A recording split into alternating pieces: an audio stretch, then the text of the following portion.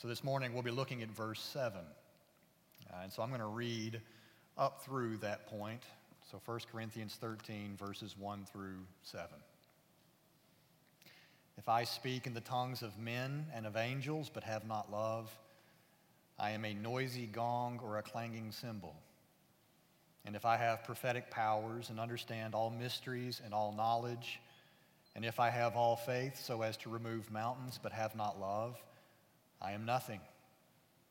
If I give away all I have, and if I deliver up my body to be burned but have not love, I gain nothing. Love is patient and kind. Love does not envy or boast. It is not arrogant or rude. It does not insist on its own way. It is not irritable or resentful. It does not rejoice at wrongdoing, but rejoices with the truth. Love bears all things, believes all things, hopes all things, endures all things. Heavenly Father, we ask this morning that you would open our minds and pour light in to help us see more clearly what your love is doing in us. It gives us a hope that is beyond this world. And I know that there are many in this church who are enduring suffering while in this world, but your love, because we have such a future hope, enables us to endure with joy and love while we are here. And so I ask God that that would be the work that your Spirit would do today, just as this passage says. Give us a hope and give us endurance. And please teach us in your word what that looks like. I ask it in Jesus' name. Amen. So even there in my prayer, I gave you really what the main point of this morning's sermon is about. The main point is the God who loves us has so secured our future. And He's secured our future at the cross by His love for us. He has so secured our future that we can live confidently and joyfully, lovingly in the present, no matter what our circumstances are. And there are people here in this church who are facing difficult circumstances in the present, but because what Jesus has done for us, it so secures our future beyond this world, it enables us to live in an amazing way, miraculous way in this world. Our joy cannot be taken from us. Our love cannot be ripped from our clutches because we have been secured by the blood of Jesus Christ. And so here, a couple weeks ago, we looked at how love is strong. The first half of verse 7, that love bears all things and believes all things. Today we see that love hopes all things and endures all things. Hope and endurance. What is hope? What does that mean? I'm sure that you use this word a lot. I have noticed when I write, I use the word hope a lot. I hope that you have. I hope that you have. And the way that I normally am using that word is that I kind of have a bit of a doubt. I'm not sure, but I'm hopeful that something good has happened to you. So I hope that you all had a wonderful Christmas. I don't know that you did, but I would like to think that you did. You hope the Bills will make the playoffs, do you not? You hope the Bills will be back in the Super Bowl.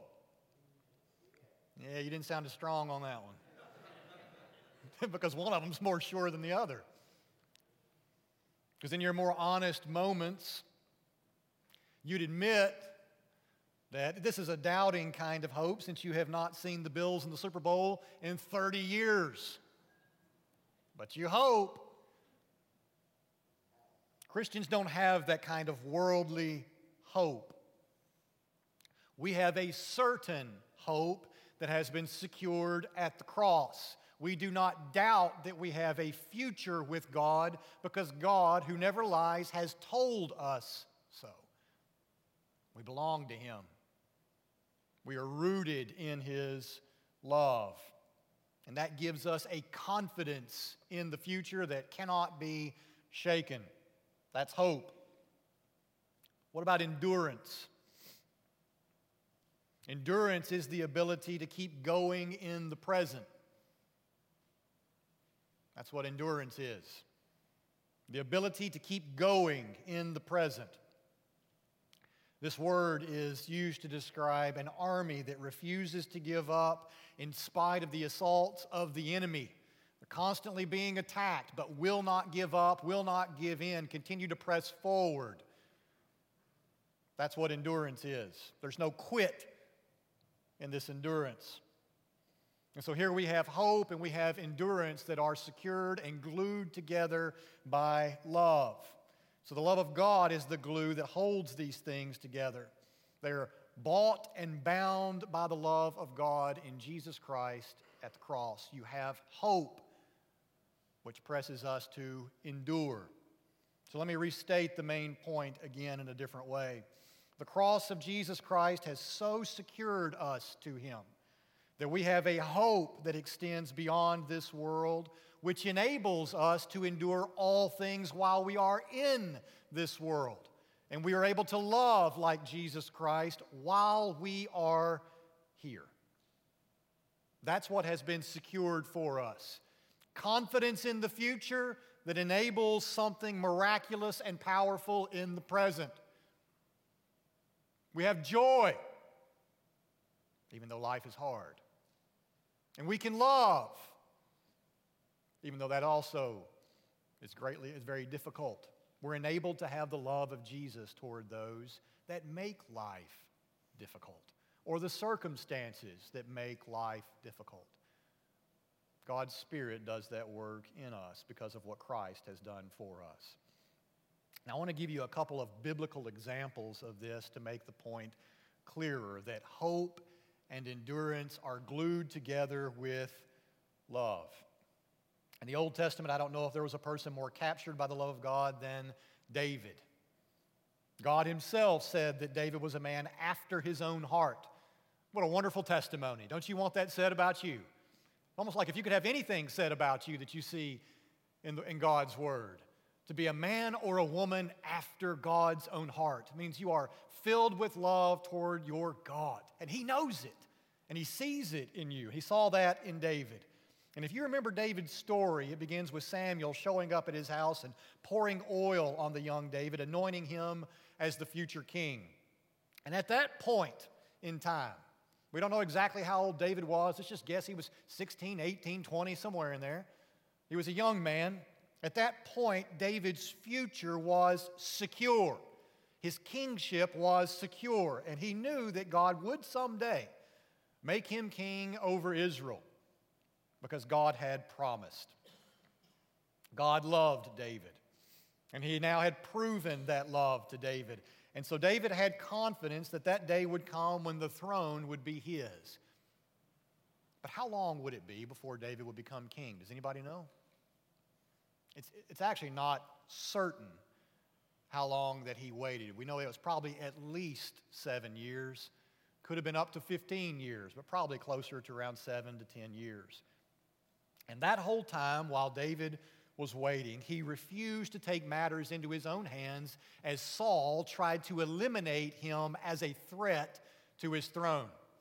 He had served in Saul's house, and Saul began to hate David. He saw how the people loved him and delighted in him, and he sought to kill him. Even told his son Jonathan that he was going to kill the son of Jesse.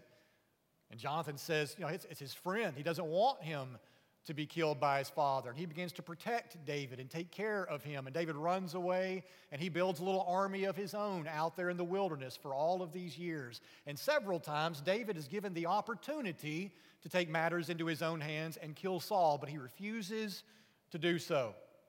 He knew that God had promised him that he would become king, and he would wait for the Lord's timing. So he had hope, a confident assurance in the future. He knew that it was secured by the promise of God. And that led him to endurance, the ability to keep going here in the present. That hope and endurance were secured by God's love for David. That's an Old Testament example. Let me give you one from the New. And the best New Testament example is what we see in Jesus himself. And the writer of the book of Hebrews makes this point. He makes it with perfection. Hebrews chapter 12, verses 1 and 2. Listen to what it says. It says, "Therefore, since we are surrounded by so great a cloud of witnesses, let us also lay aside every weight and every sin which clings so closely, and let us run with endurance the race that is set before us, looking to Jesus." He's our example, the founder and perfecter of our faith, who, for the joy that was set before him, he endured the cross, despising the shame, and is seated at the right hand of the throne of God. And so here's Jesus. Such confidence in the promise and love of God his Father that he was willing to endure the cross and all the shame that came with it. We're told here there was a joy that was out there in front of him. It was set before him, and he could see it out there in the future. He knew it was going to happen. This joyful occasion when he has a church, a people for himself. He's back in the glories of heaven with all of these people who now love God, that have been bought with his blood. He could see that with assurance it was going to happen. And it enabled him in the present to endure the cross. Secured, safe in the hands of his Father. And even while he was there at the cross, then he didn't just endure. He didn't just keep his mouth closed and gut it out. He was given opportunities while he was there on the cross to rail against those who railed against him. He could have spoken harshly, roughly. And we'd think, well, he was in a great deal of pain up there. I know how I would respond, or I know how I do respond when I'm in pain, or I am fearful, or anxious, or upset. I speak roughly to other people. I'm downright mean at times, but not Jesus. What did he do when he was up there at the cross? Thieves spoke harshly to him. People stood below the cross and mocked him, taunted him. Why doesn't he come down now? You say you're the Son of God and you healed people while you were here on earth. How about you come down from there and prove who you are to us? And what did Jesus say? Father, forgive them. They don't know what they do. He continued to love while he was up there enduring the difficulties that he had to face. And that's what Paul is teaching us here in 1 Corinthians 13, that the same Spirit that was in Jesus Christ has been given to his people here on earth. He had a hope and a joy set out there in front of him that enabled him to endure in joy and love while he was there suffering. That's the Spirit that God has given to his people. And he empowers us to do the same, to endure with joy and love. Paul wants us to see the enduring and unfailing nature of God's love for his people, as he writes here in 1 Corinthians 13 to this church who is struggling at this time to truly love. And I don't know what God would say about Kaz Church as he looks down at us and he sees the intricacies of each person's heart and he sees every circumstance that you are facing. I don't know how he would assess us, but I have to imagine that he would look down and see that there are many people here who are struggling to love. And he wants us to refocus our attention on his Son and begin to love like he does, so that we can be a faithful witness in this world and thrive in joy while we are here, when everything does not go the way that we want it to. Is there anybody in the room here today that has everything going just the way that you want it to right now? That's the world that we live in. God promises that he will enable us with his love to endure. I've got a couple of examples from our own church.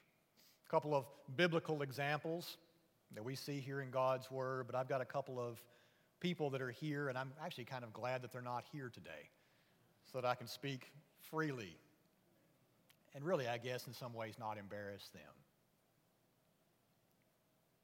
First, Rick Tober. Rick's been coming to our church for a few years. Some of you all probably knew him when he was at Armor. He was there for a time. A few months ago, he was diagnosed with stage 4 lung cancer. And I mean, it's just the thought that, 6 months ago, everything is just normal, and then one day you get a diagnosis and everything changes. Your whole life begins to revolve around treatment and what you've got to do to get better. Rick was one of those people who would drive folks everywhere. A lot of people in the city don't drive, and he's a guy who'd go and pick them up and take them places, get them there faster. And now Rick can't drive anymore. So that's kind of been taken from him. He's stuck in his own home. He's dependent on other people for almost everything. And to the watching world, I have to imagine that there are people out there that would expect for this man to fall apart and become bitter and angry. But he hasn't. In every conversation that I've had with Rick, he has been gracious and he has been kind. And there's been a warmth to his voice that I don't know if it was there before. I didn't know Rick real well before all of this. He's so grateful for the kindnesses that God has shown him through all of this. He's made progress along the way. He told me this past week how he has made some progress and he's been very encouraged.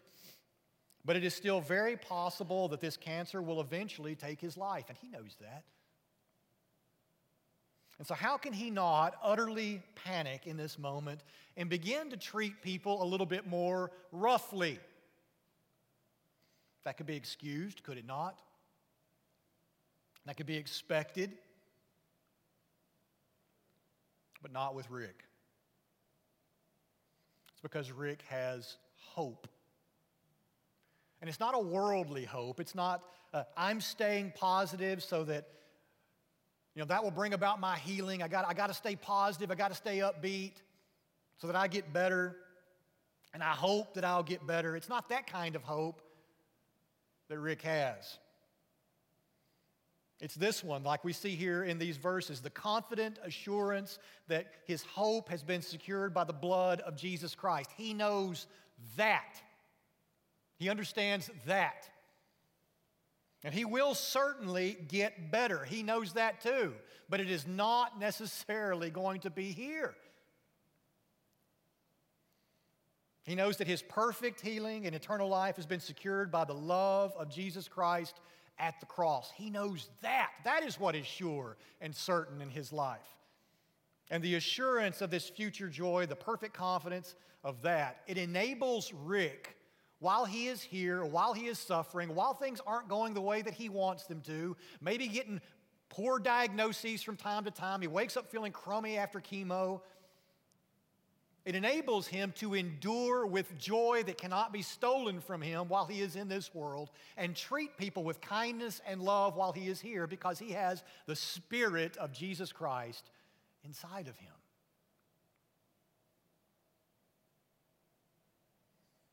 He knows that God is actually using, in some way or another, this cancer for good. God is using that to shape and mold him for a future place. And Christians understand this. I hope you understand this. When things aren't going the way that you want them to, we know that God works all things for good. Yes, even cancer.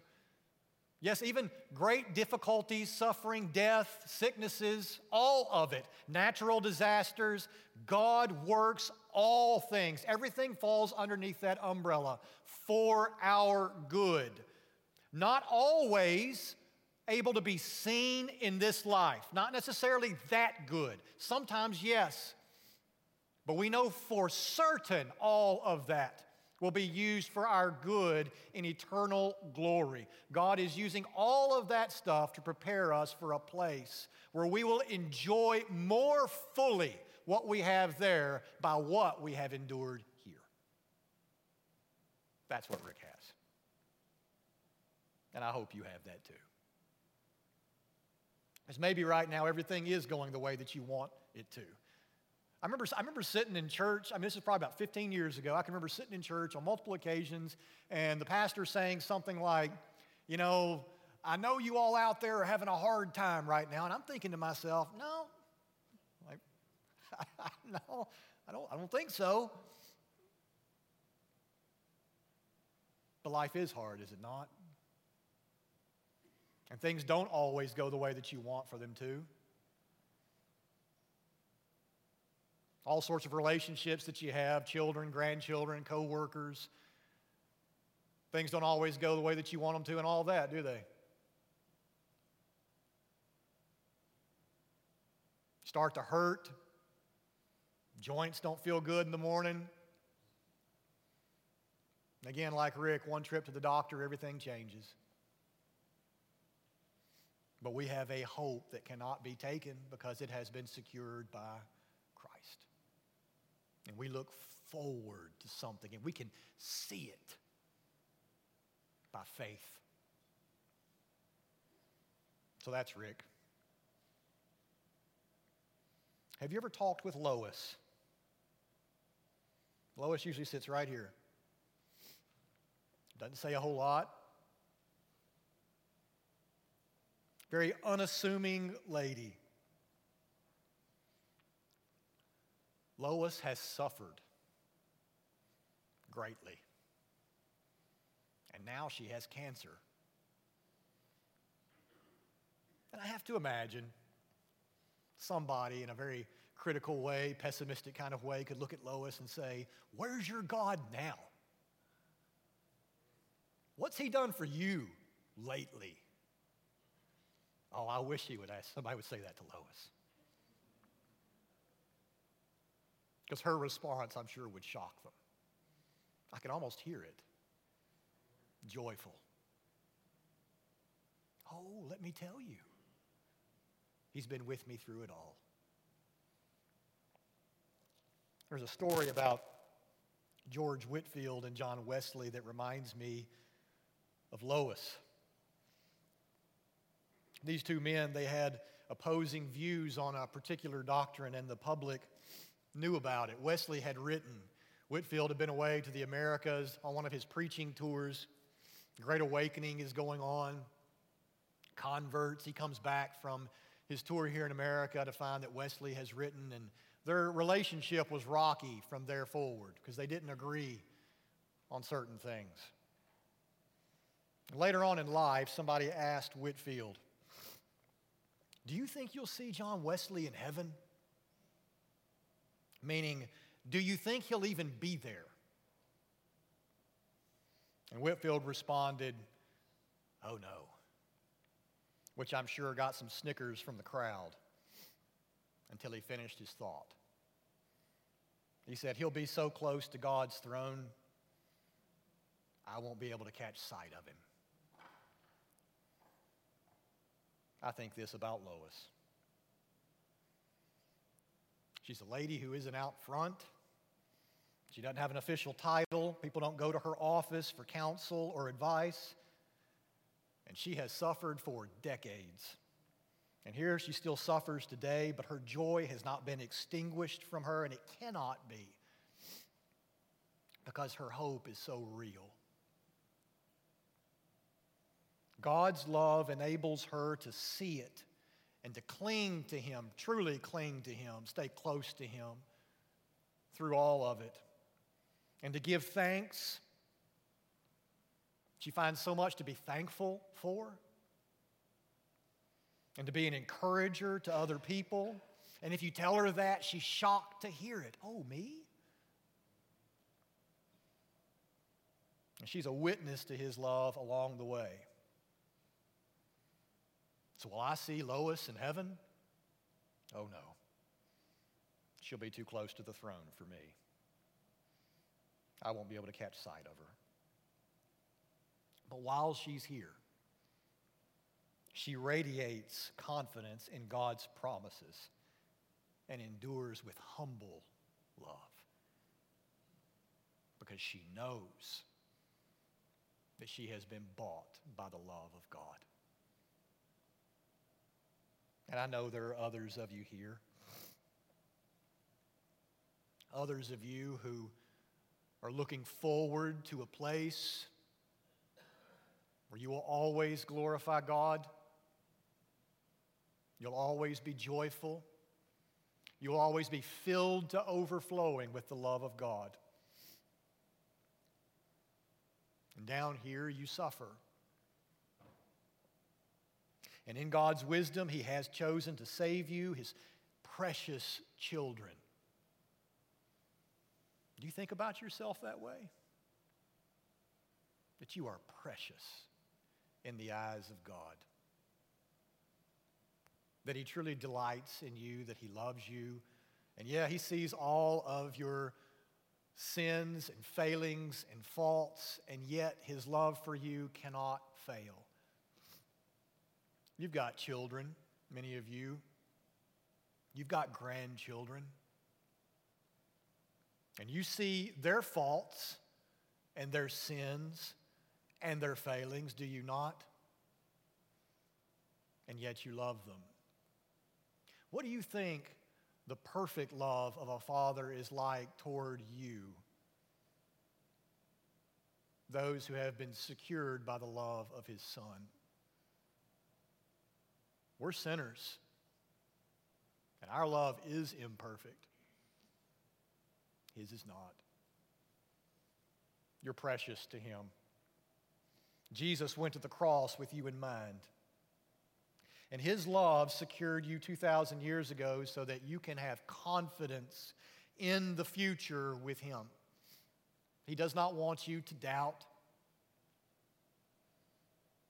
He wants you with Him in a world more glorious than this one. He wants you to know that you will be healed. There's never going to be a day of bad news from family or friends or doctors. Maybe you've got one of those people in your family that when you see their phone number pop up, like, oh, you're so sure it's just going to be more bad news. There won't be another day like that in heaven. There won't be a day with pain in your joints. There won't be any emotional baggage for you to lug around, no broken relationships, no despair, none of that there.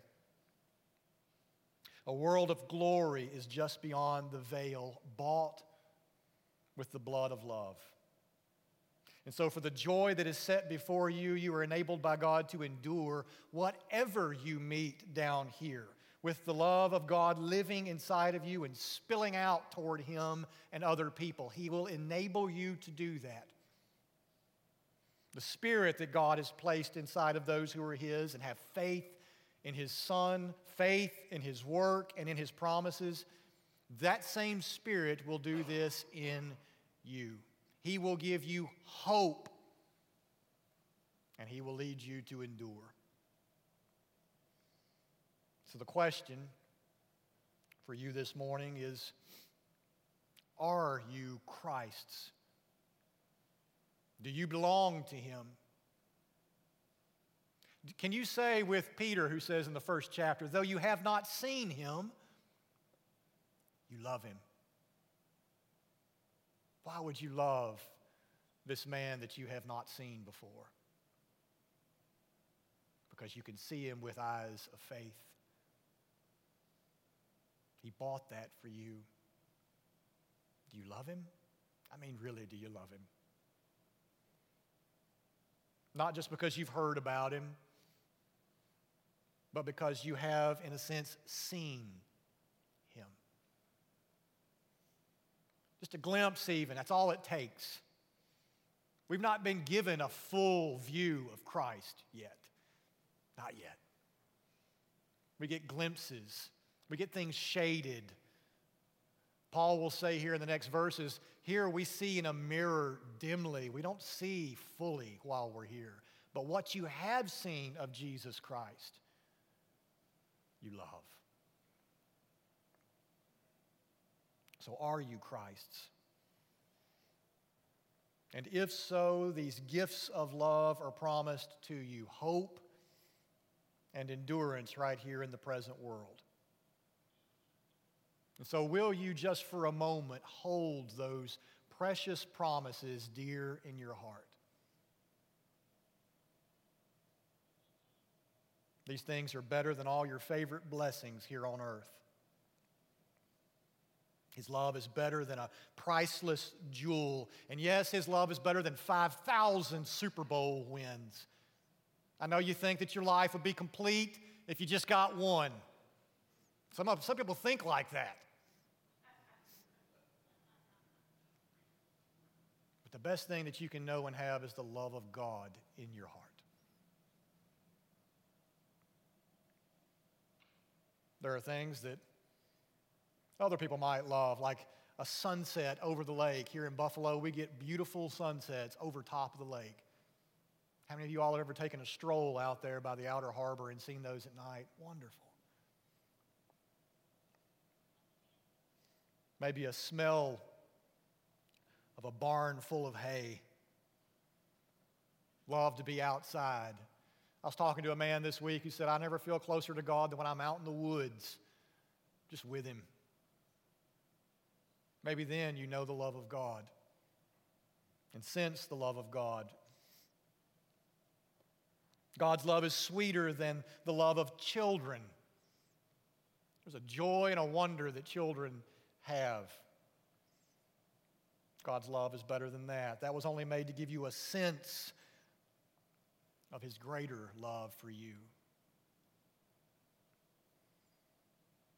Hold up those promises of God to you, of His love for you, next to your sin.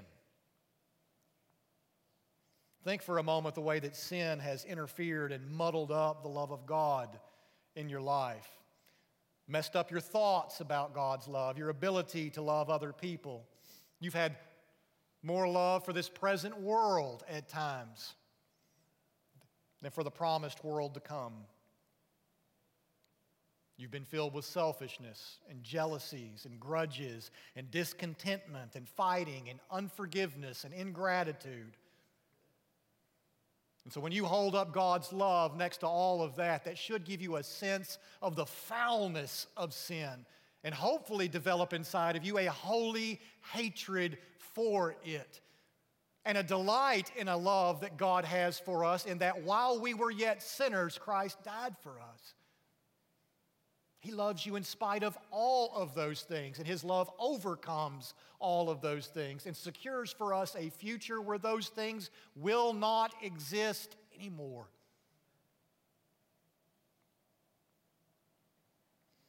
We should never be marked by complaint and gloomy pessimism, throwing in the towel and grumbling while we are here. We have an inheritance because we've been cleansed by the blood of God's Son.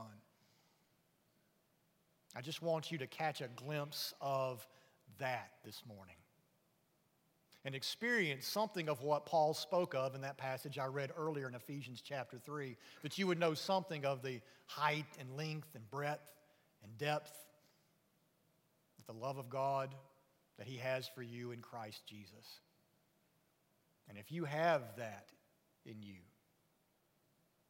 you'll have a hope that cannot be stolen. And you will be able to endure the difficulties of this life because your future is so certain. So, brothers and sisters, I hope this morning that you can see Christ. I hope that I can see Christ. That we can be grounded in His love together and be a strange and different people from the world while we're here. Let's pray together.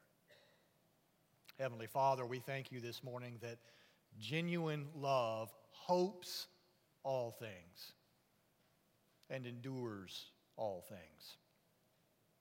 And Father, we confess that we believe that this is not just a catchy slogan, that it is the truth for those who are owned by God's love. May it be said of every person here that we are owned by the love of Jesus Christ. I thank You, Lord, for the examples that You have set amongst us, people like Rick and Lois and many others who are so confident in what You have bought for them, the inheritance that they have waiting for them, that they are able to endure with great joy everything that comes their way here in this life. may it also be said of us. If we live long enough, we know, Lord, that difficult days will be ahead, hardships, hills to climb, hurdles to jump over. But we know that we have a God who will be there with us through it all because we belong to you as your precious children. Lord, this morning we thank you for Christ. And we pray, Lord, for stronger faith. We say, as the one man did who met Jesus, I believe. Help my unbelief.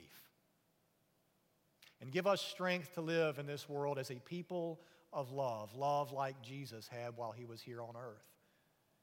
And may people see that love and know that we are his disciples and be drawn to him. Please do this great work inside of us this morning. Give us this confidence and help us to endure because we have been bought by your love. We ask it in Jesus' name. Amen. This morning, if you're here and maybe you just need